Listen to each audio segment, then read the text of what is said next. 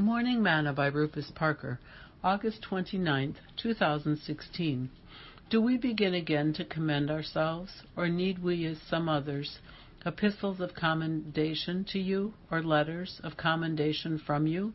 Ye are our epistle, written in our hearts, known and read of all men, forasmuch as ye are manifestly declared to be the epistle of Christ ministered by us, written not with ink, but with the Spirit of the living God, not in tables of stone, but in fleshly tables of the heart.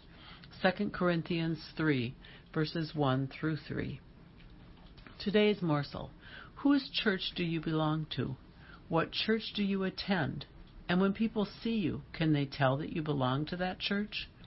Do your actions and character reflect the teachings of that church? One of the things about being a true Christian is that one's life will reflect what they are being taught, both at home and at church. Paul told the church at Corinth that they were his epistle, known and read of all men. So when people see you, what are they reading? Are they reading about Jesus when they see you, or are they reading about the world?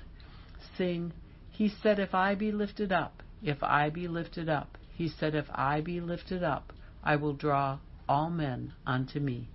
Thought for today. The church style will reflect the lifestyle.